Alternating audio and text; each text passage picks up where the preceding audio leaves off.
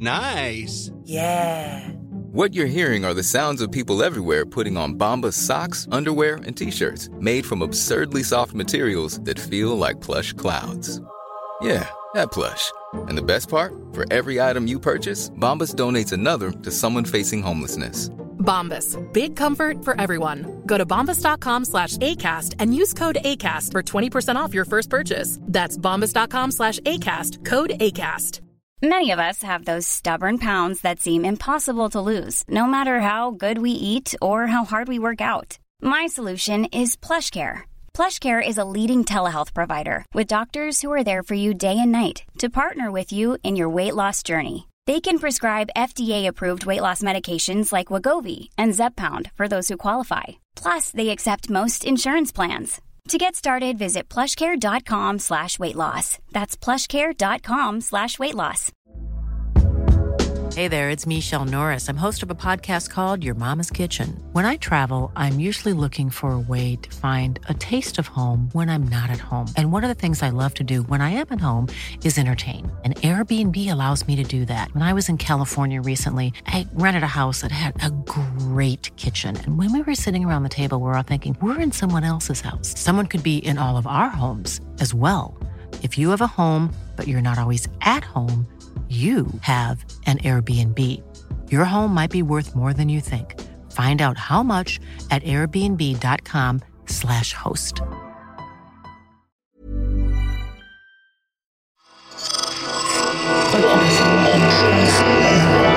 Esse podcast é apresentado por b9.com.br.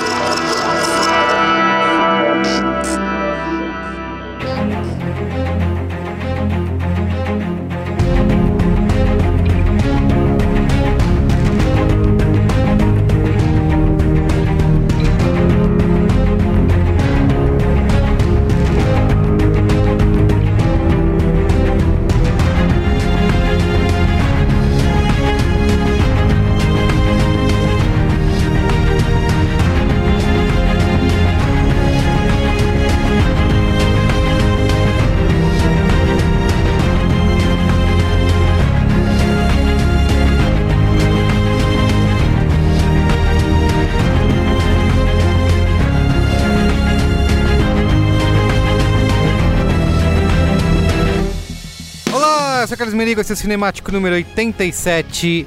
Estou aqui com Jéssica Correia. E aí, parças? Pedro Estraza. Oiê. Robson Bravo. E não é que voltou, rapaz? Opa, e temos participação especial aqui, Bia Fiorotto. Olá, Braincast. Opa! Olá, Cinematicers. Tá aí, faz tempo que você não vem, hein, Bia? Faz, a última vez foi do Stranger... Nossa, já tem até outra temporada sendo feita aí. Então estamos aqui reunidos, mesa cheia, 5 pessoas, para falar sobre a nova animação da Pixar. Com essa tradução aqui maravilhosa, né? Dois irmãos, uma jornada fantástica. Isso, que é pra confundir. Meio Sessão da Tarde Extreme, né? É pra você jogar Dois Irmãos no Google e aparecer o livro. E aí você tem que escrever Dois Irmãos Filme. Eu tive esse problema. Do Moon e do Bar? Não, é um livro que depois o Moon e o Bar adaptaram pra quadrinho. Tá bom. É Dois Irmãos verso. Mas agora. Como eles vão traduzir Onward? Pra frente. Ah, gente. Não, gente. Seguindo Português? em frente. Português. Uma aventura fantástica. Bora lá. Alô, Disney. Temos brainstorm aqui. Aqui, então, Português de Stonks. Se eu não me engano, português de Portugal virou Bora Lá. Bora lá? Puta, perfeito. Legal. Às vezes eles acertam, né? Isso e Homem Branco não sabe enterrar. Ou não, Homem Branco não sabe meter. Que é o White Man Can't Dance. Os nomes em Portugal são os melhores. Bom, Branquelas esqueci. Alguma coisa por acidente. É muito bom. também. Brancas por acidente. É um nome assim. Loiras por acidente. É um negócio desse. Eu adoro. Um beijo pra todos os ouvintes de Portugal. Você que tá em Portugal e escuta a gente. Amo você, cuidado com o coronavírus. Muito bem, mas antes, quero aqui divulgar a família B9 de podcasts. Divulga. podcasts.b9.com.br. Sim. Certo? Essa é a URL. E você pode acessar lá nosso site maravilhoso. Que fica na internet. Conteúdos para todos os gostos. Exato. Venha rir e se emocionar com um grande elenco. Você tem algum destaque aí, Bia? Geralmente eu tenho, né? Não que o Mamilos precise de... Porra! Mas a gente fez um episódio que foi muito legal sobre o próprio coronavírus. E ele veio alguns episódios pra trás. Ele chegou no Brasil, né? Já chamou. Ele veio, a gente fez esse episódio... Uma coletiva. Pode entrar, Corona! Vem! A gente fez esse episódio antes dele de ter caso confirmado no Brasil. E na mesa tá o Átila Yamarino. E qual foi o contraponto ao Corona? Deixa eu ver. É alguém defendendo a dengue. Bola. É o Prague o Dengue da Xuxa. H1N1. Foi um Mamilos, na verdade, que é sobre, tipo, cara, doença. Não importa o quanto que você tenha dinheiro. Se a saúde pública do Brasil não funciona bem, você tá fudido. Ah, tá. É defendendo o SUS. Então a gente tem a Denise Ornelas, que é uma médica do SUS, na mesa, e tem o Átila Yamarino, que provavelmente você conhece do Nerdologia. Além dele ser um fofo, Já gravou Braincast também, há muitos carnavais atrás. Ele é muito, muito didático e eu acho que dá pra entender as coisas de maneira tranquila, sem ficar alarmista, sem sair correndo com a calça na cabeça. Muito bem. Esse episódio ficou muito bom. Falando em coronavírus, no dia da gravação desse episódio, o Mupoca voltou de férias, após 2 especiais belíssimos de férias, falando também sobre coronavírus e o que é mais rápido, o pânico ou a epidemia? Na Itália é o pânico, com certeza. Muito bem. Então você Será? pode acessar Tem que ouvir pra saber. mamilos.b9.com.br ou mupoca.b9.com.br ou então procurar no seu aplicativo Isso. Ouve todos preferido do de podcast. Ou no header do site agora, né? Que tem uma seção nova. Viu só? Tudo lá. Então é isso. Vamos lá falar de Dois Irmãos? Sim. Uma jornada fantástica. Nos tempos antigos, o mundo era mágico. Mas os tempos mudaram. Você é uma guerreira! Bom dia, mãe! Eita, aniversariante! De acordo com as leis de antigamente, você acaba de virar um homem. Ajoelhe-se perante mim. Não, valeu. Eu tenho um presente do seu pai. Seu pai disse para dar isso a vocês quando fossem maiores de 16. Muito bem. Vai ter sempre um adendo, né? Ué, como é que era? Barbearia Dois Irmãos. Padaria, mercearia. Vários estabelecimentos aí, ó, contemplados. Por que é isso? É pra fazer esse nome, é pra fazer a economia brasileira girar. Isso, vai começar a usar a imagem do filme como logo da padaria. Exato. Puta, vai ter de monte. É tipo Ninguém vai entender porque que os bonecos azul... Vai chamar o grafiteiro pra fazer na porta aquelas portas tipo de as Mônica de colégio. Isso. Os dois irmãos meio travados, assim, Ninguém vai entender porque que os bonecos são azul daqui a 6 meses. Vai ser legal. Muito bem. Então vai lá, Pedro Estraza, qual que é o contexto aí? Inclusive, só uma coisa, antes da gente começar, que bom que finalmente a Disney e a Pixar começaram a olhar pra galera do Metal Espadinha. Os metaleiros cebosos. Os metaleiros de tênis preto. Exato, de olímpicos. Que é basicamente... aqui Nossa, gente, começou de um jeito que eu não tava esperando. Eu realmente... E olha que eu conheço os dois. E sempre me surpreendendo. Eles podem se surpreender. Você acha que a gente ficou essas 2 semanas em casa fazendo nada? A gente ficou estudando. Pensando em... Entendeu? Pensando em novos formatos que a gente vai trazer, besteira. Ficou estudando. Eu e a Jéssica mandando uma pra outra link de maquiagem. Amiga, olha essa. Nossa, amiga. Eu vou pagar R$100 no pedaço de espuma. Que todinha vocês tomaram nessas férias. Vocês estão doidos. Vamos lá. Vai lá, fala do Dennis Callow. Preciso falar antes que é o 22º filme da Pixar, né? Na longa história aí que eles Você parece cansado. 22º. É que ele viu todos. Não, estou andando com o James Bond. É mais longo ainda. Mas, cara, é interessante notar que é o primeiro de 2 filmes que a Pixar vai lançar esse ano, né? E é a primeira vez que a Pixar vai lançar 2 filmes no primeiro semestre de um ano, né? Porque a gente, além desses Dois Irmãos, que sai agora no começo de março, a gente tem agora o Soul saindo lá pra junho, né? Final de junho. Já vai sair? Eu achava que ia ser mais pra frente, Eu imagino que eles querem pegar Cannes, né? Eu tenho essa sensação, pelo menos, que é aquela janela ali, né? Você faz a premiere em Cannes e vai lançar o final. Mas avisaram que não vai rolar, né? O Cannes tá fingindo que o coronavírus não existe, né? Ai, gente, eu quero parar de falar porque eu tô triste por causa da XSW. O que mais? Mas, enfim, esse também é o novo filme do Dennis Callow, que é um cara que trabalha já na Pixar já há muito tempo, né? Ele tá desde 2001 no estúdio, mas é um carinha que tem uma origem na carreira interessante, né? Porque ele começou a carreira trampando num departamento que muitos aqui provavelmente conhecem, mas tem muita vergonha de falar, que é o departamento de sequências de animações clássicas da Disney. Direto pra VHS, perfeito. Exatamente isso. Para home video. Home video, perfeito. Verdade. Home video. Tipo Rei Leão 2, né? Pequena Rei Leão Sereia 2. Gente, Pequena Sereia 2. Pequena Sereia 2 eu assisti. Que tem a filha da Pequena Sereia, a Melody. Nossa, é mesmo? Gente, antes de sair esse Doutor Dolittle do Robert Downey Jr., tinha até o 5º, acho, se eu não me Gente, engano. até hoje, o filme tá em cartaz, eu não acredito que ele existe. Pois é. Do nada... Não é? Que doideira. Apareceu. Brotou do chão. Eu nunca tinha ouvido falar sobre isso. Nem quem fez o filme tinha. O Robert Downey Jr. tá surpreso até hoje. É? Ele nem lembra. Ele é que nem a Gwyneth Paltrow que não lembra que fez o Homem-Aranha.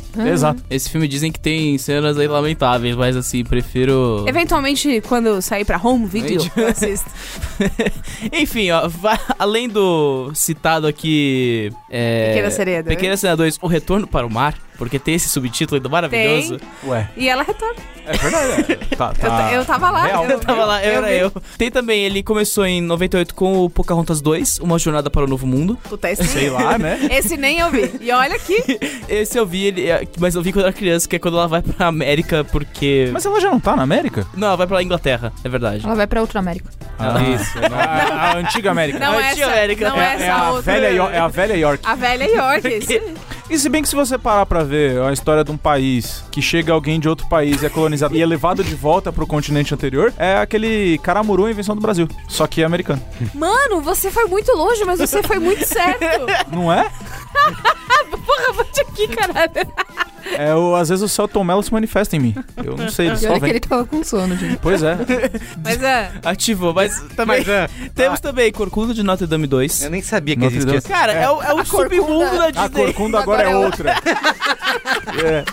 Cara, o submundo das continuações de Arma VHS é realmente impressionante. Sensacional, cara. Mas isso foi total um lance nos anos 2000. Foi. Não, porque eles Eu queriam... lembro tudo. A Disney tava em crise pra lucrar com Cara, quando anunciaram o Rei Leão 2, foi um negócio. Eu lembro disso. E o Rei Leão 3? O 3 é bom, que é do Timão e Pumba. Isso aí. É Obrigado. da hora. Nunca nem vi. É legal. Mas é legal mesmo. Nossa, mostra seus filhos. Os únicos vezes que acho que eu sei da existência é o Tarzan 2, que a criançada lá em casa gosta. Que é ele criança, né? É. Tipo, cara, não dá pra entender Peraí, a lógica. a lenda- Mas chama A Lenda Continua. Como é que ele é criança? Exato, ele é Dragon Ball criança. GT. Ele fica criança. Foda-se. Ele volta É pra isso. infância deles. A lenda continua, mas não do jeito que você tava achando que era. A Lenda Continua. Mas não é pra frente. É plot twist, né? Entendeu? Você dava esse susto no começo. Ela continua, mas é pra trás. Saindo desse buraco aí sem fundo, que essas continuações que não fazem o maior sentido e que ninguém mais lembra, ele também trabalhou no departamento de animação do José, o Rei dos Sonhos, que é outro desses projetos. Esse eu nem sei que filme que é. Lembra aquele O Príncipe do Egito? Tá. Que era do... Sim. Do José? Moisés. Não, Moisés. Sim.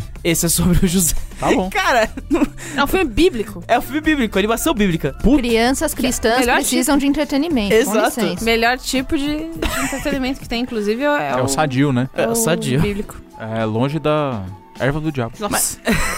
Mas enfim, todo esse background pra até ele nutre enquanto ele tá na Pixar já, quando ele entra em 2001, trabalhando no departamento de animação de carros, né? Cachau! Francesco Virgolini. Vai ter 18 horas. Eu tô só imaginando a Jéssica tá ficando Enlouquecendo cada já. vez mais... É que eles estão comentando Cada detalhe, exatamente. Eu só falei cachau. Cachau que se eu não tivesse dito, você teria. É verdade. Você pensou. Eu sei que você pensou. Tá? Cada filme Beleza. relevante que vai sendo citado, eles têm comentários a fazer. Mas e são eu... os melhores filmes. Eu vou ficar quieta, eu não vou falar mais nada. E olha que a pauta tem coisa boa, eu vou ficar Tô quieta. sendo silenciado. Aqui, ó, várias oportunidades de comédia perdidas aqui. É você que sabe. Entendeu? É isso aí. Sinceramente. Depois, entendeu? Ah, não, mas cadê? O programa... Ah, não, vem, Bia. Vai ser legal gravar, tá vendo? Enfim, ó, o Carros é um trabalho que ele, apesar dele trabalhar no departamento de animação, ou seja, fazendo os bonequinhos rodar, né, literalmente. É isso que o cara faz. Animação é isso, né? Fazendo os Ele anima, ele bonequinhos faz A gente rodar. vai ser cancelado por todos os animais. que Desculpa, pariu, gente, eu não tô envolvida nessa declaração. Relâmpago Marquinhos vai vir aqui. Fazendo Brigar com a bonequinho gente. rodar. Fazendo bonequinho rodar.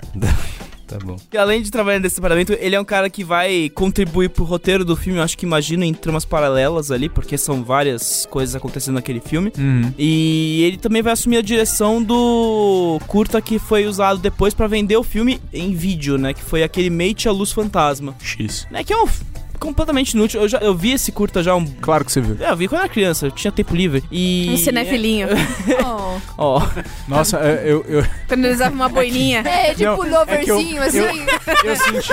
Um sapatinho de couro, Tênis verdinho. Tênis verdinho, um óculinho grossinho, né? Nossa, eu tive eu tive um choque geracional aqui tão grande que ele falou que ele viu o negócio do Carros quando ele era criança. Mamãe, o que é um enfant terrible?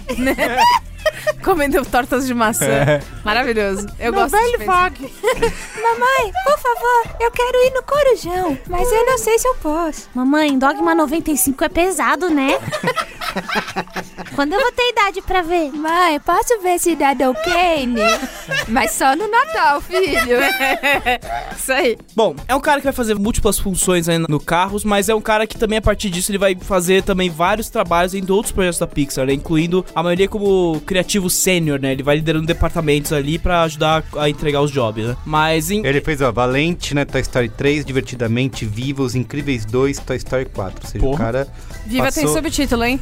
A vida é uma festa. Isso. Passou esse tempo todo na Pixar, trabalhando dentro desses grandes projetos, né? Incluindo aí o primeiro longa-metragem que ele lança em 2013, que é o Universidade de Monstros, né? Que é uma sequência. Que é uma sequência e é no que qualquer coisa. Que é no que ele é. Podia muito bem ter saído direto pra home video. Podia. É verdade, é fraquinho, né? É aquela coisa, ele é fraquinho, mas eu me diverti.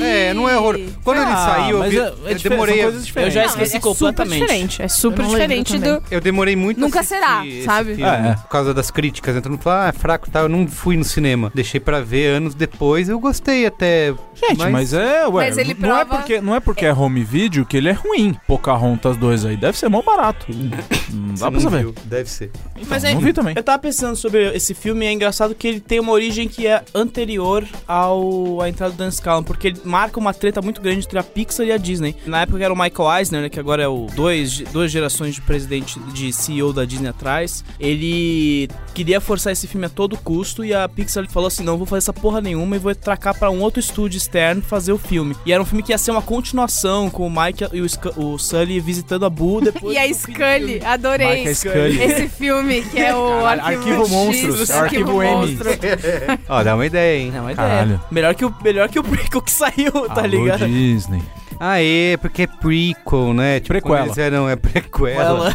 É porque quando eles eram crianças, né? Na universidade. Era pra ser crianças, né? Porque no Monstros S.A. eles falam, né? A gente se conhece desde a quarta série, só que foi do Dan Scanlon a decisão de falar, vamos voltar Olha para só, realmente não lembrava nada do... Cara, é um filme esquecível por natureza ali, não tem como. Mas, enfim, aí depois ele mantém esses projetos e agora ele tem esses dois irmãos, que é uma história de cunho pessoal, porque, como no filme, ele perdeu o pai muito jovem, ele tinha 1 ano quando ele perdeu o pai, e quando ele era jovem ele ganhou uma fita gravada pelo próprio pai pra ele e pro irmão. Então o filme tem toda essa origem sentimental da parte dele. Legal, aí. Isso. Que animal! Não sabia.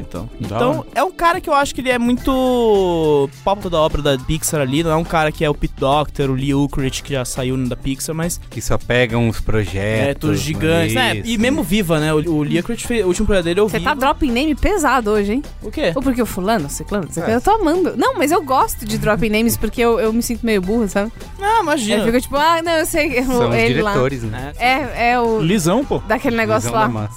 É que a Pixar tem os nomes veteranos principais e eles querem renovar agora porque eles estão perdendo todos esses casos. Já saiu o John Lasseter, né? Que é era o principal até... Aliás, da esse bosta. é o primeiro filme da Pixar que não tem nada de John Lasseter, né? Todos os outros tinham alguma participação dele. O Toy Story 4, ele tava dirigindo tá acreditado, exatamente. Mas não foi ele que teve o problema, que foi afastado? Isso, exatamente. Porque ele assediava pessoas. Ele foi um dos caras aí por no Me Too. Má conduta sexual. Quem assume a Pixar depois da saída dele foi o Pete Docter, que dirige agora o Soul. Tá. Então, assim como a Jennifer Lee dirigiu Frozen 2, agora o Pete Docter assume o Soul. Eu posso estar viajando, mas a Rashida Jones, ela também não assumiu um pedaço do... Ela tava envolvida no Toy Story 4, mas ela saiu por causa do John Lasseter ter sadiado ela. Então tá bom. Que da hora. Parabéns, pessoal. Foda, né? Pixar precisando limpar a barra aí depois de uma situação meio vergonhosa, né? Muito bem. Vai lá, sinopse, Jess. Em um mundo de fantasia suburbana, 2 irmãos elfos embarcam em uma missão extraordinária para descobrir se ainda resta um pouco de magia por aí. Sinopse que é pra não entregar nada, né? Exatamente. Podia ser pra isso ou pra Bright. Sinopse de This Is Us, história de uma família. Podia muito ser uma Bright. This Is Us, uma família que precisa urgentemente de terapia. Muito bem, ó. Repercussão. No Letterboxd tá com 3.8 de média. Rotten Tomatoes, 86% da crítica aprova contra 96% do público. Um pouquinho a mais aí. E no Metacritic, 61 de 100 é o mais baixo, né? Tá dando dinheiro? Parece que tá, né, Pedro? Pelo que eu vi aí nas notícias de hoje. Mais ou menos. Porque o filme tem um orçamento padrão na Pixar, né? Eles não divulgam os números, mas é entre 100 e 200 milhões. Eles nunca divulgam? Nesse caso não divulgaram. E o filme teve uma premiere em Berlim, né, agora, e no Festival de Berlim. Foi muito bem avaliado em Berlim, inclusive, né? Foi poucos comentários negativos sobre o filme, eu senti ali, pelo menos. Mas agora ele estreia no topo das bilheterias, faz dinheiro, claro, mas tem um pequeno problema chamado coronavírus, porque ele ficou na mínima expectativa dos analistas. Eles achavam que podia chegar até 50 milhões, o filme fez 39 milhões, que é pouco mais ou pouco menos que o Bom Dinossauro fez. Nossa. E o Bom Dinossauro tem essa reputação, né? Realmente, Então, Queria só falar que eu gosto do Bom Dinossauro. Não acho horrível, assim. Mas ele é aquele filme na média. Não, eu entendi que ele performou mal. eu só queria deixar claro. Mas isso é uma coisa interessante, porque na sessão que eu fui ontem com a criançada, domingo, né? Pleno domingo à tarde. Você fala criançada, palhaço arrelia, né? A criançada toda estava lá. Isso. Tem 2, né? Que parece às vezes mais. Faz o jutsu do judô multiplicação, tá ligado? Paternidade real. Tipo, domingo à tarde, tava super vazio, sabe? A gente foi no sábado à noite e super vazio também. Caramba, pior ainda, né? Que também a gente foi num lugar... Alô, rede de cinema, vamos baixar o preço aí. Maluco. Que é na sessão 3D assim, ali, ó, preços abusivos. Fica aqui o meu silêncio de descontentamento pela arte no Brasil custar tanto e ser tão inacessível a tantas pessoas. Exato. Não dá pra nem levar o... Nossa, meu... Mas deixa eu falar, eu fui assistir em 3D porque eu não tinha opção, só tinha 3D. Sim. E assim, se você tiver opção, não vá ver em 3D. Não faz diferença. Não faz a menor diferença, não tem. Eu fui era 2D. Que não tem nada demais. Não. Ainda mais que os óculos só fica com desconto. Foi por causa da criançada. Mas fora dos Estados Unidos, o filme fez 28 milhões de dólares em 47 territórios. Ele não tá estreando em 47 territórios mais 2 a escolha. Isso é a sua escolha. Faz tanto tempo que eu não jogo isso. Dá briga na minha família, por isso que a gente não joga. Problema. Demora muito. Mas, ele não passou em países incluindo a Coreia, Itália e, claro, a China, né? Que tá com todos os cinemas fechados. Então, ele tá meio sendo afetado pela epidemia. Mas, assim, no Brasil, ele foi o 6º mercado internacional mais produtivo. É o que mais rendeu pra ele por enquanto. Porque brasileiro é doido. Brasileiro pegou Disney e Pixar, a galera tá lá dentro, né? A gente come dengue no café da manhã. Fez 4,6 milhões de reais. Ficou no topo de bilheteria, desbancando o filme do Sônico, que fez 3,7 milhões. Ninguém é perfeito. Sônico. É nosso jeito carinhoso de referir ao filme. Olha, Sonic é legal, hein? Não, só eu quero dizer isso. Sonic é legal. Comentário legal. Análise técnica de Robson. Legal, Sonic. Vamos lá, vamos falar então o que a gente achou de Dois Irmãos. Metal Espadinha, né? Uma o quê? Tu, brother. É uma jornada fantástica, isso. Quer começar, Beatriz? É porque eu sou a convidada. Você... Sentiu Sou a convidada. Sou a convidada. Não tô me sentindo, sabe? Começando objetivamente, eu gostei bastante. Primeiro porque eu tava com 0 expectativas e eu nem sabia, tanto que quando eu fui falar pra Jess, eu fui assistir, você já assistiu? Ela falou, amiga, estreou ontem. Ela virou assim e falou, eu vi o filme lá, Dois Irmãos, você viu? Eu falei, mano, agora é 8 horas, você acha que eu fui ver? Acabou de estrear. E eu achei que já tava uma semana, porque eu sabia que esse filme ia sair, mas ele não teve tanto buzz em cima dele. É verdade, concordo. E aí eu fui ver 0 expectativa, naquela coisa tipo, Felipe Caio, vamos no cinema hoje? Vamos ver o novo da Pixar? E aí, o que aconteceu? Eu amei a condução do filme. Porque eu achei que a jornada foi... Peraí, que a minha opinião silencie... fazer uma piada sobre condução e direção e tal. Não silencia a mulher, senão eu vou te cancelar. Vrum. Mas o que acontece? Eu achei que a jornada foi a parte mais gostosa mesmo. Porque parecia, e aí é óbvio que é pra parecer, várias coisas parecem coisas que acontecem em partidas de RPG. A inspiração mais clara ali, A inspiração é muito do D&D. Eu acho que tem várias outras coisas de RPG medieval, mas existe, por exemplo, um perigo específico do filme, que é um perigo do D&D, que eu não vou contar, porque vai que a pessoa não gosta de saber. E eu joguei muito RPG já, inclusive com uma pessoa mestrando que a Jéssica e o Robson conhecem, que é o Gal. E eu tenho só memórias boas. Então, na hora que começaram a rolar essas referências, eu fui me sentindo meio em casa.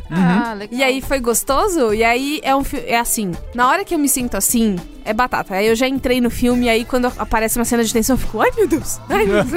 Eu viro a pessoa que reage, sabe? Aquela pessoa que você não gostaria de sentar do lado, mas eu não consigo me controlar. Então eu fico, ai, e o que será que vai acontecer agora?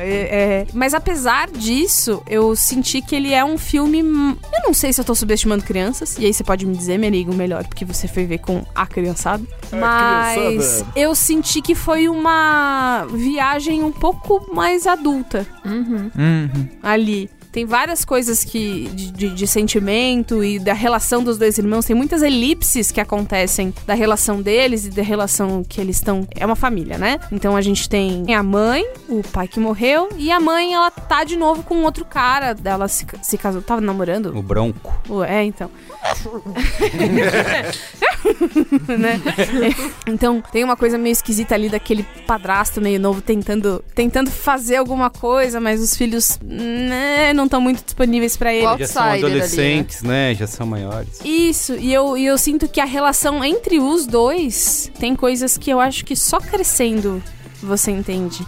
E aí eu fiquei pensando o quanto pra criança é esse filme, e agora sabendo porque eu não sabia da história da história pessoal desse cara, o quanto era que ele não queria tirar do peito essa história e pôr em algum lugar. E já que ele trabalha na Pixar, Vou fazer. Estão me dando dinheiro. Por que não?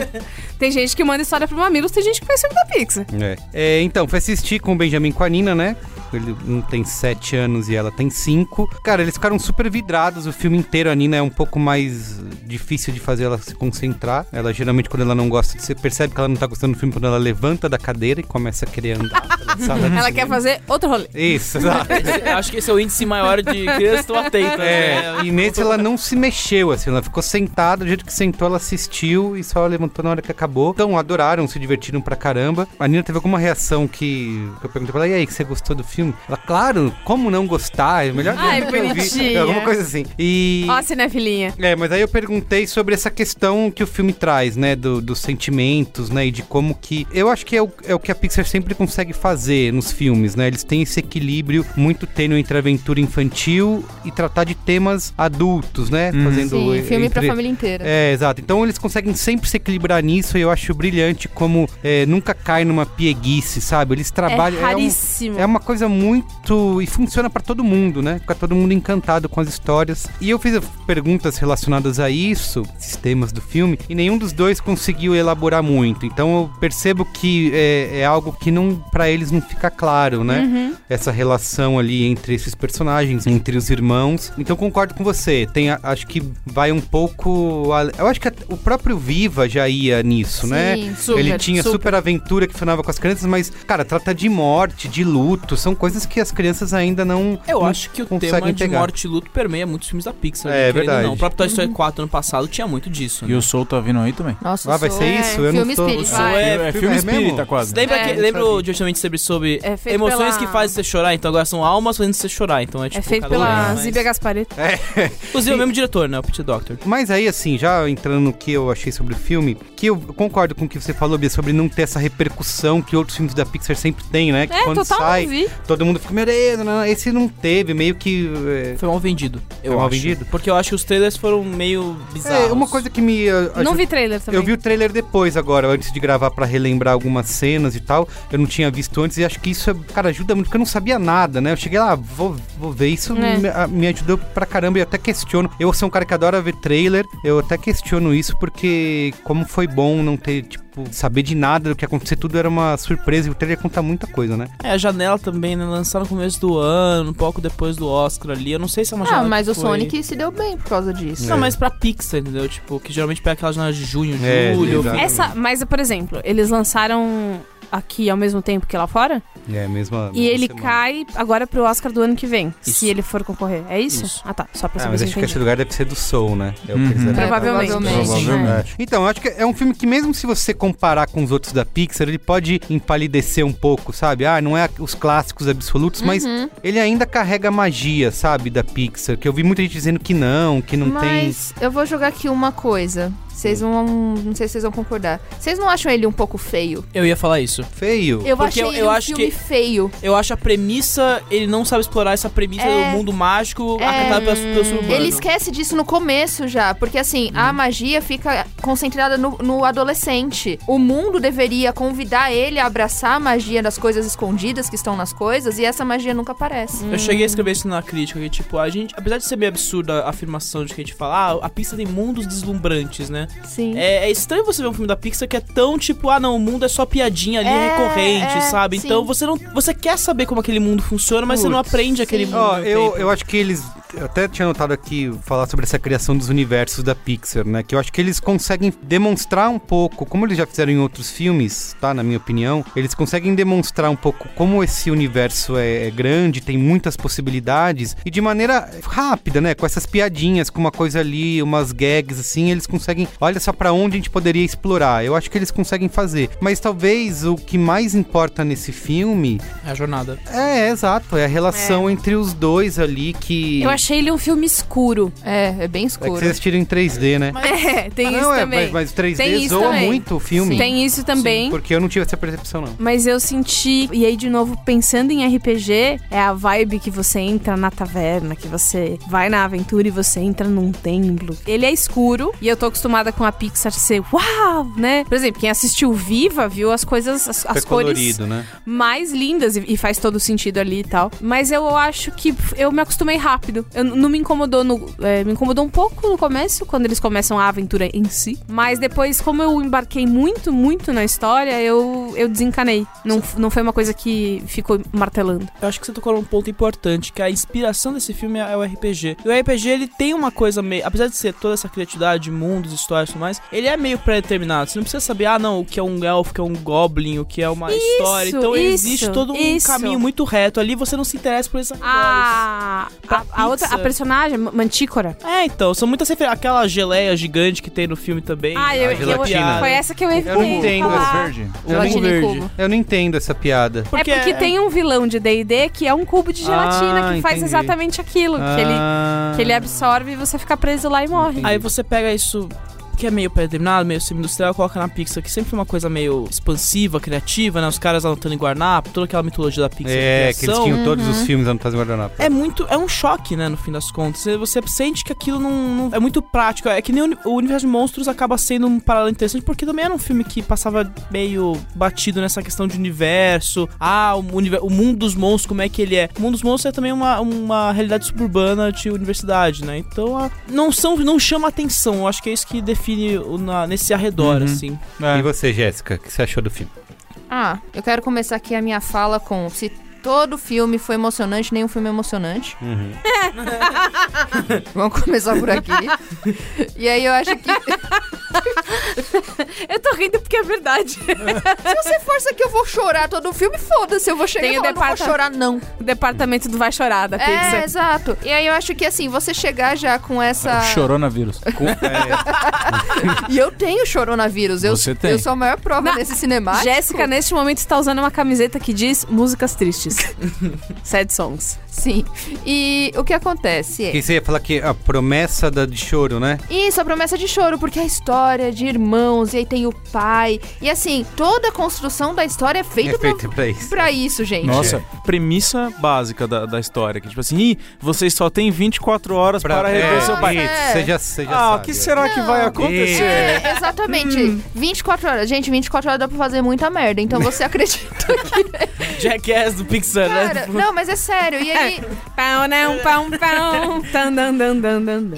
E aí eu fiquei assim, tá, o filme que já a premissa dele é pra eu chorar, sendo que eu sou uma manteiga, só que isso não vai funcionar porque eu já tô indo meio ressabiada com o filme, sabe? Ela vai meio brava, né? Não vou chorar. Não vou chorar, Você vai com o escudo assim, né? Não vou. Me recuso. Você vai com o WhatsApp da psicóloga na mão já. Ouve psicólogo. Ouve aqui. E assim, quando você vem já com essa premissa que eu vou chorar a qualquer custo, eu já não sei se eu compro tanta história. Beleza. O mundo eu achei feio. Eu não sei, eu não fui impactada, eu não fui abraçada, e eu também adoro RPG. Eu adorei como, na hora que iam decidir as coisas, era claro o dado ali rodando pra dentro. Eu achei isso pra caralho! Tem isso? Não. É um dado metafórico. Não, eu sei, mas... Mas jogando ao vivo, antes das decisões acontecerem, cada sabe? decisão, por exemplo, se ele sempre vai... tem um impasse, né? Sempre quando ele vai jogar uma magia, você joga o dado pra ver se ela vai funcionar ou não.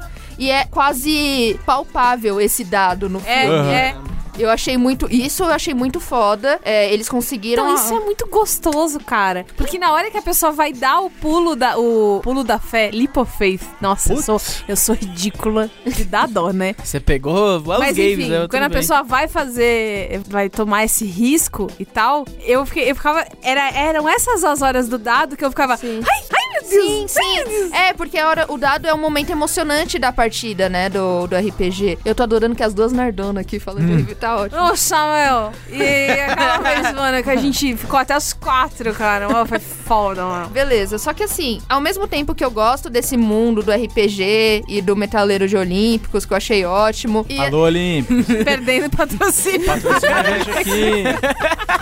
Ou eles estão encontrando um novo filão de mercado, né? Quem sabe?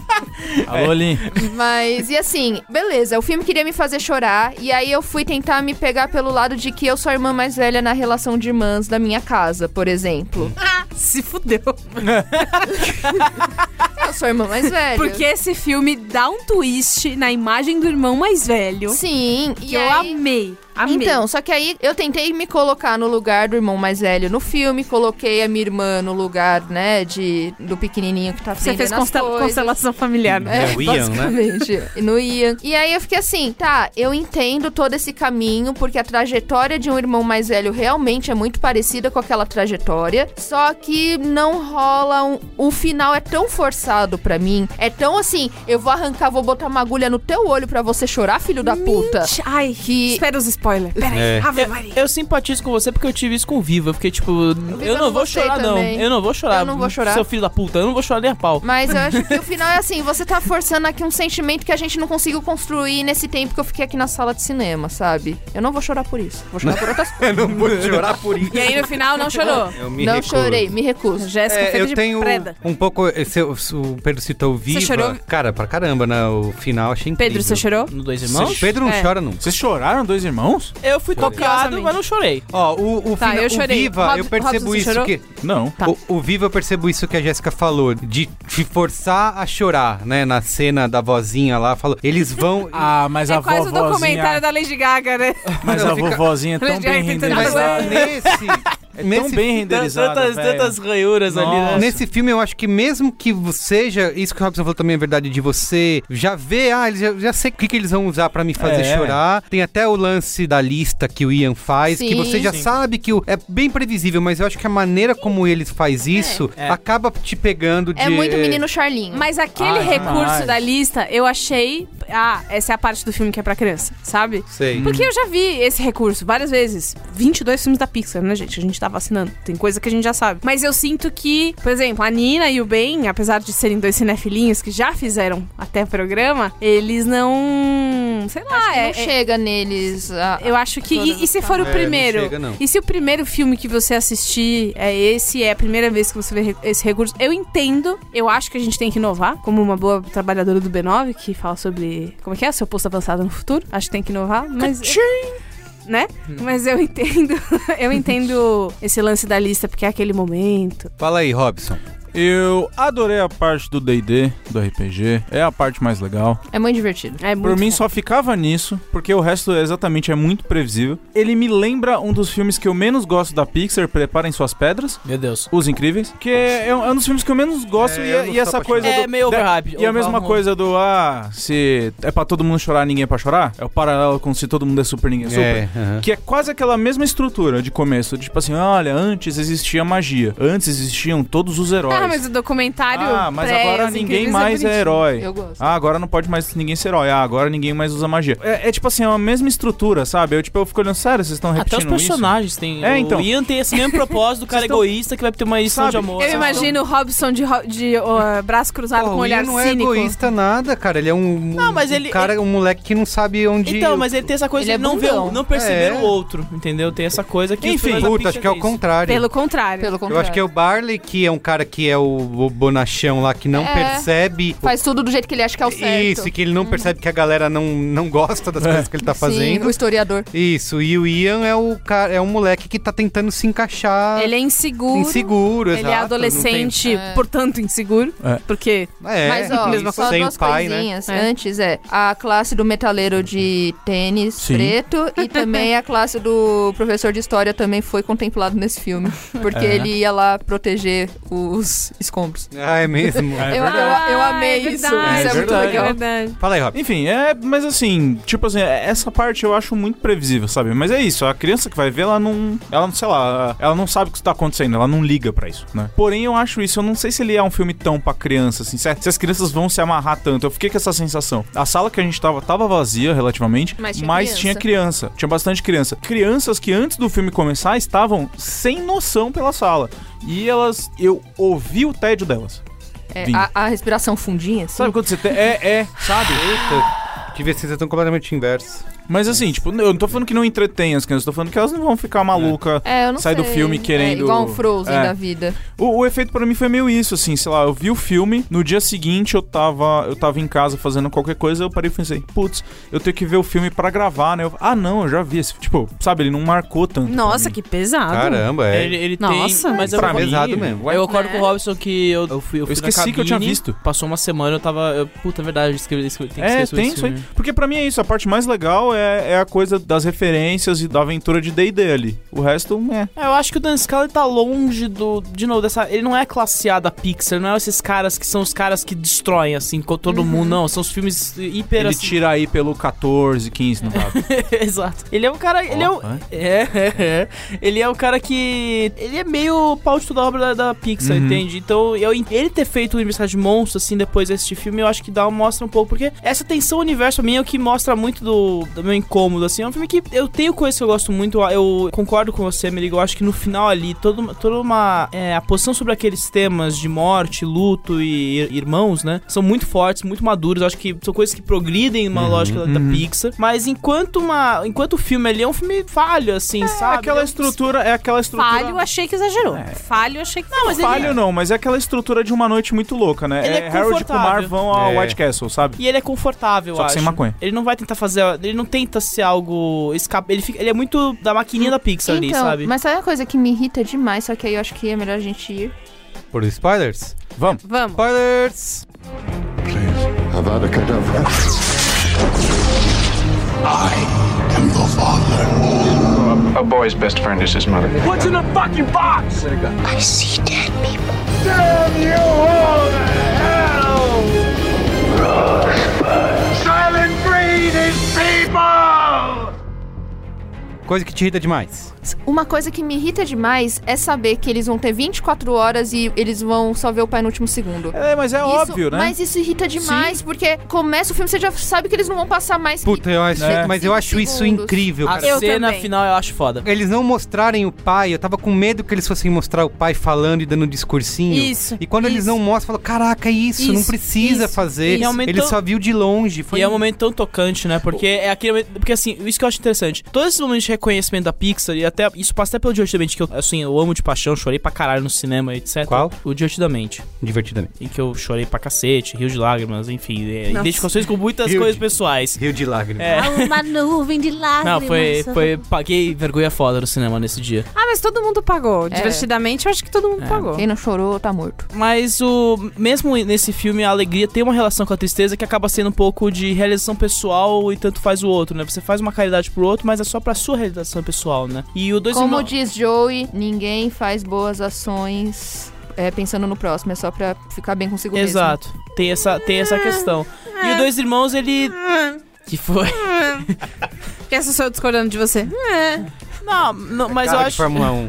Eu entendo que existe toda essa identificação, mas no fim a alegria não é só por causa da tristeza, entendeu? Não é uma coisa assim, eu vou fazer isso por causa da tristeza. Não tô porque o negócio basicamente, colocaram... A psicóloga dele vai ter muito trabalho pra resolver esse emaranhado aí que fizeram na cabeça do menino, porque estão colocando o irmão mais velho como o papel de pai dele. Mas é bonito essa relação. É bonito, porém tá errado, porque nenhum irmão mais velho é obrigado a cuidar, a criar o irmão mais novo. São papéis completamente diferentes. Então, mas não é uma coisa... Viu, mãe? Aquelas... Viu? Não é uma responsabilidade ali, né? Mas é uma coisa assim, o irmão, ele no fim, ele cuidou do irmão mais novo e ele nunca percebeu isso, né? E o irmão mais velho sempre escondeu isso do irmão mais novo, porque ele tinha uma relação com o pai que foi fragmentada ali, né? É que, na real, o filme é mais sobre... A trajetória é mais sobre os dois ficando próximos do que necessariamente... Ou melhor, os dois se descobrindo próximos. E tudo que você sempre quis estava embaixo do seu nariz o tempo todo. Tipo o diamante que eles usam no feitiço. Mas olha, eu tô... agora que a gente entrou nos spoilers, dá pra falar. Eu estou num momento de luto. Eu perdi muito, muito, muito recentemente uma pessoa que eu amo muito. Quando eu fui ver esse filme e aí eu saquei a premissa, eu falei assim... E você não sabia nada, né? Então não sabia nada. Então eu olhei e falei assim... Melhor momento. Isso vai ser interessante. Mas eu realmente achei interessante ver esse filme estando tão próximo de uma coisa que aconteceu. E o que eu senti foi que durante o RPG, que foi legal, e as horas que eram divertidas, o pai tá pela metade, só ter as perninhas ali do pai, pra mim, e isso é uma interpretação minha, não sei se esse cara pensou nisso, é tipo, quando uma pessoa que você ama muito morre, às vezes você se sente um pouco culpado porque você não lembra de tudo dela. E aí você começa a esquecer um pouco como é que era o rosto dela. E aí você lembra de coisas que vocês fizeram juntos, mas você esquece, lembra aquele dia... Puta, não. E às vezes rola uma culpa. A culpa que ele tem de não ter conseguido construir aquele pai dele inteiro é a culpa que às vezes eu sinto quando eu começo a esquecer essa pessoa e eu fico tipo... Não, mas como que ela falava mesmo? Não, mas não era assim. E não faz tanto tempo. E eu sei que quanto mais o tempo vai passar, mais coisas eu vou esquecer e mais pela metade esse pai vai ficar. Mas esse momento que ele dá pro irmão dele de tipo, cara, você que tem que ir lá resolver seu rolê com ele, eu vou ficar com as coisas que eu vou construir. Eu entendo o que você diz sobre ser uma coisa tipo, pra eu me sentir... Não, mas eu tava falando cuidando de você. Eu acho que é uma troca. Porque quando ele percebe que... E aí eu não acho que... Eu discordo só um pouquinho dessa história. Eu entendo que o filme infere que o meu pai na verdade é você. Mas eu acho que tem a ver com modelo de pessoa a ser seguida. Não com paternidade. Sim. Mas eu só esclarecendo, eu acho que o Dois Irmãos foge dessa lógica da Pixar. Porque ele fala assim... Ele não faz aquilo só pela caridade pelo computador. Ele faz pela cobertura do irmão, entendeu? Então existe uma... É isso que você tá falando. Tipo, a relação que os dois constroem. E aí que eu acho que é tão legal o título em inglês, o Onward, pra frente, né? Você não vai ficar no passado olhando todas as memórias. É a relação que ele construiu com o irmão que permitiu que ele fosse pra frente, entendeu? Então existe um lado tocante naquele momento que claro que tem. Muito... E o boneco, quando ele tenta pôr um boneco em cima do... Todas essas... Porque é engraçado, né? Porque aí ele... Criança. O boneco cai, tipo, um morto muito louco. A melhor cena é a do... Quando estão lutando com as fadinhas, ele... Filha da... Isso, essa cena é muito boa. Gente, toda essa parte do pai pela metade, toda essa coisa, e aí depois, o final, me fizeram pensar que quando alguém morre, e aí você amava muito essa pessoa, a tristeza, ela eventualmente vai embora, Mas aí fica uma saudade muito forte, que às vezes ela vem e ela bate muito pesado. Então, eu acho que o Ian, ele sente a saudade que o irmão dele... Esqueci o nome dele. A falta é diferente da saudade. Porque um sente falta porque não conviveu. É isso aí. E o outro sente saudade porque conviveu. Obrigada. São exatamente dores isso. diferentes. E ele entende que pra dores diferentes existem curas diferentes. Sim. Então aquilo me tocou muito. E aí eu fiquei com muita saudade da pessoa que foi embora. E eu fiquei muito tocada com o final, que foi uma coisa que eu falei no Braincast sobre Jojo Rabbit, eu falo desse filme também. Eu não esperava ser tão acolhida num final, assim, tipo... Eu achei que fosse ser um pouco mais bobo, eu achei que fosse ter discurso do pai. Isso, eu tava morrendo de medo disso. O pai vai aparecer, vai dar discurso. Pronto. Não, vocês têm que se unir. Ele vai completar a fita. O pai não aparece, cara, não fala nada, você vê de longe. E faz o irmão fazer o discurso, né? Falar, ele tem muito orgulho do que foi feito. Eu não lembro as palavras exatas. Isso. A única coisa que me incomoda um tico, mas eu acho que não tem jeito e tal, é o que é criado pro Ian não poder chegar até o pai, né? Nossa, meio forçado, tipo, assim, o vilão genérico de RPG, o grande mal, o passado ali é meio batido, a Nina adorou, eles adoraram o dragão com a cara do... De fofinho, né? Eu adorei também. Com a cara do muro mas da escola. Mas a gente tem que falar de uma coisa. A melhor personagem foi mega mal usada, que é a Mantícora. Você acha que foi mega mal usada? Cara, ela tinha que, pra mim, ela tinha que ter aparecido muito mais. Eu achei que ela ia junto com eles, assim. As inserções são meio zoadas com a da mãe, ela né? É, tipo, muito poderosa. Aí você bota ela ali, ela quebra. Acabou, é verdade. Ela voa, né, que ela pega do... Mas eu queria mais momentos dela se libertando. Porque eu achei que a gente viu mó pouco, assim. Eu amei a primeira cena do restaurante. Que ela lembra que ela é ela. E aí ela fica muito louca. Eu achei aquilo libertador, sabe? Os meus personagens principais são as fadas motoqueiras. Nossa, é muito legal. Cara, eu fiquei apaixonada porque eu me vi nas fadas motoqueiras. Que é? E aí uma fofinha assim, que é? Que é? E aí depois no final, quando elas lembram de fadas voar, né? É glitter, né? Que é o que é a Jéssica, né? Grosseria e glitter. Né? É isso. Olha aí, esse é o seu slogan. Jéssica Correia, grosseria e glitter. Você tem que abrir alguma coisa, um estabelecimento. Vou mudar meu meio pra pôr na porta, assim, ó. Isso, exatamente. O que eu botei aqui dentro? Não sei, mas põe... eu só quero a fachada. Mas eu queria mais da Mantícora, porque eu achei que ela tava super bem construída. Também, gostei muito. Então, assim, a culpa é sua, Pixar, por ter feito um negócio que eu queria ver mais. Shame on you. Mas vai ter o Irmãos 2?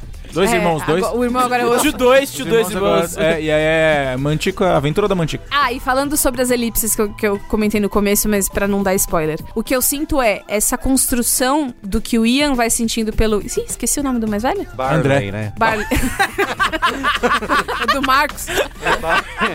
Barley. O Júlio e o Marcos. É que a gente tem um amigo que é basicamente o irmão mais velho. É igualzinho, gente. É o Dezão. Beijo pra você. Beijo pro Naruto. Beijo pro Naruto, seu filho. Enfim, quando um vai percebendo sobre isso sobre o outro, é de um jeito que só quem já passou por uma... E não precisa ser relação de irmão, tá? Isso acontece com relação de amigo, com um primo que é criado muito junto, ou com uma pessoa que você passa muito tempo e amadurece a relação, é no olhar, é nas coisas que eles falam um pro outro. Então foi nessas horas que eu fiquei, se eu fosse criança eu ia perder isso. Gostei muito daquela cena da dança deles lá. Achei muito legal. É lindo aquilo. O que eu não gostei tanto do filme é da trilha sonora, né? Porque eles têm eles têm tantos momentos pra aproveitar alguma música, músicas legais, botar né? um Black Sabbath. Ia ser da hora, ia ser legal, não tem nada. Eles não têm nada. Você tem razão, eu não tinha pensado nisso. Não tem nada. Música que eles dançam a gente tanto reclama que os caras usam música velha pra fazer as coisas. Não, mas nesse caso agora sim, mas o Robson, agora sentiram falta, tô falando. Mas não precisa ser as músicas clichês. Imagina ele meter um Judas Priest ali. Então. Mas uma coisa, até ritmo, o estilo do cara não é o tipo de música que colocaram lá, era um rockzinho muito bobinho. O estilo dele é mesmo, não combina. Mano, ele tem o coletinho com os patches dos nomes da banda. Gente, todo mundo teve esse amigo adolescente que tinha o cabelo sujo e o... Eu tinha, e o apelido dele era Demônio, e eu vi ele faz uns 2 meses na rua, e ele ainda tem o cabelo comprido. Um beijo, Demônio. O apelido... Beijo, demônio. Beijo, demônio. Beijo, demônio. E ele era... É óbvio que a pessoa com um apelido mais assim é o cara mais fofo de todos. Sim. Alguém tem mais spoilers pra dizer? Ou vamos? Só uma coisa. O que eu queria ter sentido com esse filme, e eu entendo aonde a Bia sentiu tudo isso, foi quando eu fui assistir... Tudo bem, gente, não quero comparar dor aqui nem nada, mas... Não é uma competição. Sommelier de dor. Não é competição de dor, mas o Robson lembra quando eu fui ver A Vida de Pi. Foi treta? Cara, só que o que aconteceu? Eu fui ver A Vida de Pi num dia depois, 2 dias depois. Foi no dia? Foi no dia. Foi. Que a minha gata morreu. Faz isso mesmo, Jéssica. Tá certinha. Tá certinho. Filme de bicho, sabe? Acredite no seu potencial. E o que é um tigre se não um gato muito grande? Então, eu saí no meio do filme que eu não consegui terminar. Caramba. Então, assim, é nesses momentos em que a vida mistura com a arte. E aí você fala, ok, os meus sentimentos estão sendo acolhidos por muito mais pessoas e vai chegar em outras pessoas o que eu tô sentindo agora. É muito doido. Mas então, eu acho que talvez porque eu tô nesse momento, eu entenda que talvez tenha ficado um pouco confuso, um pouco, uma coisa pula pra outra e você tem que inferir que essa coisa aconteceu porque você é um adulto e já viveu e talvez saiba que isso acontece, porque é ele pondo o coração dele ali naquele filme. Exato. E às vezes quando a gente lembra de coisas e põe o nosso coração nas coisas, às vezes a gente dá umas puladas mesmo. Pra mim, nesse momento, foi um filme muito, muito lindo. Pra mim também, eu não estou em nenhum momento. Fiquei muito feliz de ter visto. Mas compartilho desse sentimento. É a grande missão da arte no fim, né? Fazer a gente compartilhar momentos belos e tocantes. Ai, gente. Nota, né? É isso, vamos lá. Eu ia falar da comédia, mas tudo bem. O que você quer falar da comédia? Não, só queria saber se vocês riram, porque tirando o momento que ele... Eu ri de umas coisinhas. Eu dei risada e eu fiquei que nem a Bia falou de aqueles momentos de ficar tenso. Ai, meu Deus. Eu não gargalhei em momento nenhum, mas eu soltei arzinho do nariz em vários. Nossa. A morte da van, que você fica meio, tá bom. Mó legal essa parte, cara. Mano, essa parte eu achei super... Eu amo quando minha carteirinha ainda não voltou. É muito bom. Agora, na moral, a hora que ele solta a van lá, podia rolar um queenzão, né? Podia, é isso que eu te falo. Não, mas eu tô falando, mas a gente reclama, a gente só sente falta quando não tem. Quando perde. Essa é a lição. Esse filme o que mais podia ter música. Vocês jogaram Metal aquele jogo? Às vezes Brutal Legend. Brutal Legend, cara. Eu joguei muito Brutal Legend. É muito. Caralho, é o André. Que é o André, que é o Jack boneco Black. do Jack Black no Brutal Legend. Completamente. Dezão, beijo pra você. É verdade, jogos. Beijo, Érica. Vamos dar nota? Vamos. Eu vou dar 4 estrelas. 4,5 pra mim. Louco. 2,5. Nossa. Quê? 2,5. Você tá... Me processa? Nossa, mas nem um 3zinho? Me processa. 2,5, tá bom já. Vai, tá Não, com... vem pra 3. Botou aí 4, 4,5, 2,5.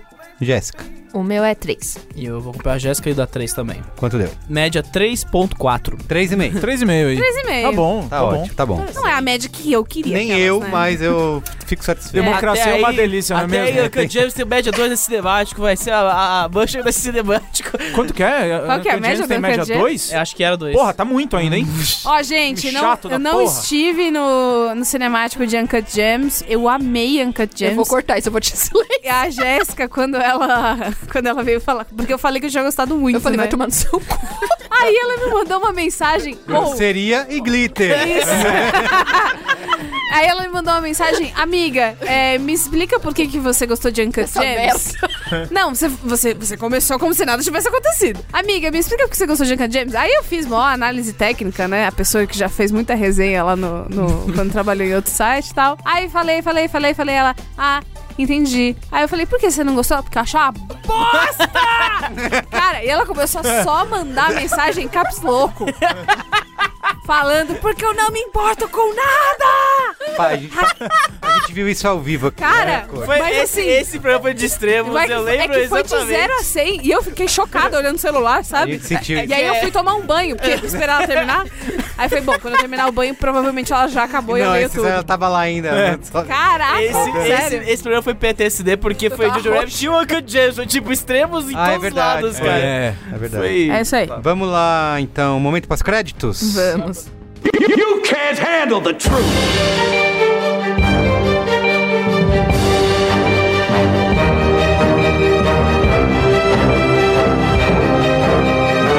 You stay classy, San Diego. Bom, ficamos 2 semanas aí, né, sem gravar programa. Ficamos 2 semanas aí. Não perdemos nada, é isso? Quer dizer, o mundo desabou enquanto isso. O mundo do cinema parou, porque não ia ter cinemática. Você fala, depois a gente volta. Aí não teve nada. Mas teve um que foi elogiado, que é o Homem Invisível, né? Eu acho que é o mais relevante do que saiu aí. Teve, literalmente só Homem Invisível, porque acho que foi o primeiro lançamento do ano que teve um impacto, né? A gente sentiu um pouco isso. Alguém viu o filme? Eu não vi. Não. É bem legal o filme, eu acho... Primeiro que o tema do gaslighting em si é muito forte, né? Eu acho que cria... A maneira como o Lionel, que é o diretor, ele vem do Upgrade, né? O Upgrade é muito legal esse filme. Use sua cinefilia pra explicar de onde vem o termo gaslighting. Vem de um filme do George Cukor que eu nunca vi. Não, mas... É mesmo? Eu não sabia disso. Chama-se Gaslight. Que é sobre um cara que controla a mulher.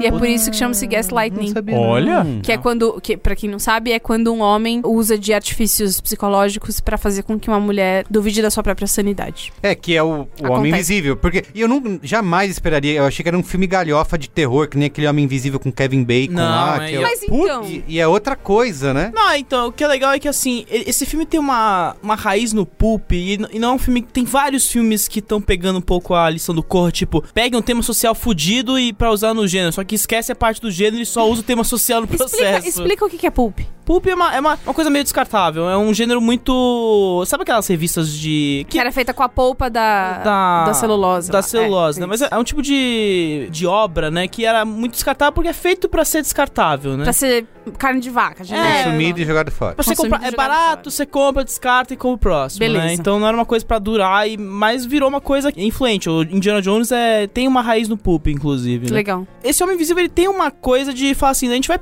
vamos pegar os esquemas dos monstros Universal dos anos 40, 50 ali, que foi o que levou o Universal muito longe ali, né, naquela época, e vamos adaptar pro contexto contemporâneo a partir dos temas sociais. Mas sem esquecer essa parte do vamos pegar os monstros em si. Então, a escolha do Homem Invisível é muito interessante, porque existe uma mescla entre esse tema social forte com essa ideia do Homem Invisível, que foi um filme feito de demonstrar efeitos visuais, no fim das contas, né? Era aquela coisa de mostrar o Homem Invisível. Era um cientista maluco, né? Eu lembro disso. Então, acaba sendo um filme muito legal. Ele é muito inventivo, né? Você demora a ver o Homem Invisível na tela, porque mas... ele é invisível. Exatamente. Escuta, mas onde que a múmia do Tom Cruise se encaixa nesse... Porque eles têm um lance de fazer os monstros clássicos. Isso, mas não... Que é a múmia, o Homem Invisível, Frankenstein. Da franquia, então, o Dark Universe faleceu, tá? Que assim, bom, né? É, porque deu muito errado. Na verdade, deu muito errado, mas deu muito certo na China. Só que a China, né, não indica nada, só salva coisa. Então eles falam assim, olha, não deu certo esse universo Marvel que a gente queria fazer, então vamos entregar pra alguém que sabe fazer terror, que é a Blumhouse, que é alguém que já fez coisas como Whiplash, fez o A Visita, Vidro, o próprio Corra, fez o If La Clã, o Jason Blum. É um cara que investe muito pouco nos filmes, esse filme tem 9 milhões de orçamento e fez 26 milhões. Sério mesmo? Só isso? Ele fez pouco, sim, 3, 4 milhões abaixo do Múmia na primeira semana. Ou seja, então, cara, acaba sendo um filme... Ele é realmente inventivo. O Lionel, ele usa bastante o vazio. O foco da câmera tá no vazio, pra mostrar que o Homem Invisível tá ali, mas você não sabe se ele tá ali. Então, é um filme tenso, é um filme que vai despirocar loucamente no final. E tem muita gente que não tá curtindo esse lado, mas ele é extremamente... Eu gosto dessa despirocada no final ali, porque vira uma coisa... Vira o pulp, vira o descartável. Tô curioso. Ali. Então, quero ver. Recomendo bastante. E o que mais que estreou essa semana aí? Olha, essa semana temos vários nacionais, mas temos também o Seberg Contra Todos, que é aquela cinebiografia da Seberg, que eu esqueci o nome agora do primeiro nome, aquela atriz francesa que agora tá sendo vista pela Kristen Stewart. É o filme da Amazon, só que tá sendo distribuído aqui pro Brasil por uma distribuidora. Então não tá na Amazon, tá no cinema. Deve chegar na Amazon daqui uns 5 meses, eu imagino. Tá. Teve também o Troco em Dobro na Netflix, que é o novo filme do Peter Berg com o Mark Wahlberg. O que os dois? Peter Berg e o Mark Wahlberg estão fazendo tudo junto? Eu não sei, parece que eles casaram, tiveram 2 filhos, tá toda a rotina do Mark Wahlberg direto agora, né, de acordar às 2 da manhã e fazer 5 da manhã, exatamente. E também tivemos 2 brasileiros, o Fim de Festa, do Hilton Lacerda, né, que é o cara que fez tatuagem, amarelo banga. Eu fiz umas tatuagens também. Eu gostaria de avisar a todos que não tenham dúvidas, porque eu entendi que foi uma grande dúvida e preocupação da mesa. Eu não fiz nenhuma tatuagem. Pode continuar. Ainda. Pode ser que você faça. E também tivemos o Vou Nadar Até Você, que é o primeiro filme da Bruna Marquezine nos cinemas. Da Bru? Da Bru. Ai, Bru, beijo, amiga. Muito bem. E notícias aí? Tivemos uma semana... 2 semanas, assim, vamos sair de férias. O mundo do cinema implode, né? O César dá ruim, dá prêmio pro Polanski, a Carriers fecha, na verdade se demite noite inteira. O SX é assim que fala? É Carrier? Carrier do cinema. Eu aprendi a falar Cahier, sem Pode ser. pronunciar É que você fala francês. Cahier do cinema. Cahier do cinema. Gente, eu juro, eu fiquei preocupada Pergunta com lá o na meu... padaria que vocês vão. Eu fiquei preocupada com o meu professor de cinema da faculdade, de saber dessa história da Cahier, porque ele falava, tipo, toda a aula ele falava disso. O que é a Cahier do cinema pra quem... É uma das revistas de cinema mais essenciais. Ali e antigas também, né? Das mais antigas, e também é um desses lugares que o Truffaut, por exemplo, escreveu um manifesto falando assim, o cinema francês é tudo de burguês, precisamos reinventar essa merda. Quem é o Truffaut? Por que ele é importante? Ah, não, pera, aí também já... vai ficar até amanhã aqui. Não, mas ele é explica que ele é ele é um cara que fez uns filmes lá. Ele fez um filme aí. Diretor importante. Mas os caras, na verdade foi comprada a revista e a equipe inteira se demitiu em represália porque tem um monte de produtor francês querendo dar uma nova direção. E lá no prêmio no César, o Polanski ganhou... Prêmio de direção e aí a Adele Rainel saiu mandando tomar no cu todo mundo. Sendo que o Polanski tá sendo acusado, né, de... Não, é que o Polanski é um babaca, é um escroto, é um criminoso e ele continua aí sendo reverenciado por causa da política do autor na França, né? E aí ele ganha o prêmio e a galera... E ele teria... Eu acredito que ele teria ganhado o melhor filme se não fosse a regra do César, que não pode ser... O prêmio de direção e o prêmio de filme não podem ser pro mesmo filme. Aliás, o prêmio principal do César esse ano foi para o Miseráveis. Mas o escroto nisso é quem vota, não é? A próprio conselho do César renunciou inteiro após a polêmica toda do Polanski, todo o manifesto falando assim, precisamos repensar a coisa. De novo, parece ser o BAFTA, né? Com o BAFTA So White aí de novo, né? Só agora com uma coisa, tipo, estamos dando os prêmios para um estuprador, é isso, né? O Polanski não é... Um abusador. Um abusador. Acusado de... abuso sexual, né? Abuso sexual. E é um cara que... as primeiras denúncias de assédio do Polanski são da época do Chinatown, né? Então, é um cara que não pode pisar nos Estados Unidos nem na Itália. Enfim. Então, é um... Porra. E o SXSW, que a gente ia... Cobrir, como sempre, o Benoit iria lá, também foi cancelado, né? Também foi cancelado. Ia ter várias estreias de filmes lá, muitos produtores e diretores esperam, né? Confiam no festival da parte de filme do SXSW pra lançar seus filmes. E isso não vai acontecer. Green Knight aí, que foi o que mais ripadinho que caiu. Mas falando em filme que foi cancelado por causa do coronavírus, tivemos um tal 007 Sem Tempo Pra Morrer, falando assim... Sem tempo pra morrer. Sem tempo pra morrer. De coronavírus. Então, cara, foi de abril... Tava aí o filme, né? Tava pronto, tava tudo feito. Já agora, mês que vem. E foi pra novembro. Caramba. Ele adiou em 6, 7 meses aí. E deve perder uns 50 milhões de dólares em... Pelo menos aí, por conta de publicidade. Porque foi um filme que gastou no Super Bowl. Já tinha anunciado a música da Billie Eilish. Já tava tudo feito. A música da Billie Eilish, é verdade. Então tava... Preocupações. Bom, mas pelo menos assim, até novembro pra dar uma melhorada no filme aí também. Podem cortar um pouco, né? Porque 2 horas e 40 de filme, se esse tá certo, essa duração, é foda, né? Um 007 ser o maior da franquia, por causa que é o maior do Daniel Craig. É um filme confuso e é um filme que... Cara, sei lá, né? Eu tô revendo os bondes, eu tô até... 007, né, gente? Eu tô empolgando. Mas, a gente já chegou num ponto que... Já deu um pouco, mas a gente é sempre nessa de que eles vão, né? Que o próximo filme eles vão surpreender e vão renovar. Agora vai. Vocês estão sozinhos. Eu tô aqui no meu barquinho de... gente, deixa pra lá. Agora, a dúvida, né? Quem são as próximas vítimas? Em teoria, Mulan, que tá aí, a Disney tá falando, não, vai lançar, né? Puta, eles vão confiar na China muito pra esse filme, eles vão adiar loucamente. Então, a China provavelmente deve adiar, porque os cinemas estão todos fechados no momento, não tá passando nada na China. Mas assim, cara, na atual circunstância, até os Jogos Olímpicos de Tóquio estão considerando não rolar, sabe? Eles anunciaram hoje que a cerimônia da tocha olímpica não vai acontecer pro público, porque não tem como. Tipo, cara, dá uma adiada, sabe? Não tem problema, sabe? Só que eu entendo que pra eles se adiar, esse filme começa uma longa sequência de dominós caindo, incluindo o Festival de Cannes. E por fim teve a série de Last of Us aí anunciada, né? Pela HBO. A famosa... Não é a última coisa dessa lista, mas teve a série Last of Us anunciada. Vai ser o Craig Mazin que vai tocar o projeto. Chernobyl. Exato. E o Neil Druckmann, que é o cara que é o criador do jogo, também tá envolvido criativamente. Show, muito hein? Bem. Chernobyl, show. Então é isso. Não vai ter, a gente não vai falar do... Chevette. Do Chevette? Cheveteiro. Batman. O Batman, o carro do Batman. É uma foto. Ele é um Chevette. 3 fotos. Nossa. Ai, gente, que coisa mais Zack Snyder ficar falando as coisas. Mas é um Chevette, é tão fofo. Enfim. É um Chevetinho. É um Chevetinho. Ele é um Batman um pouco Certeza que tem banco de coquinho.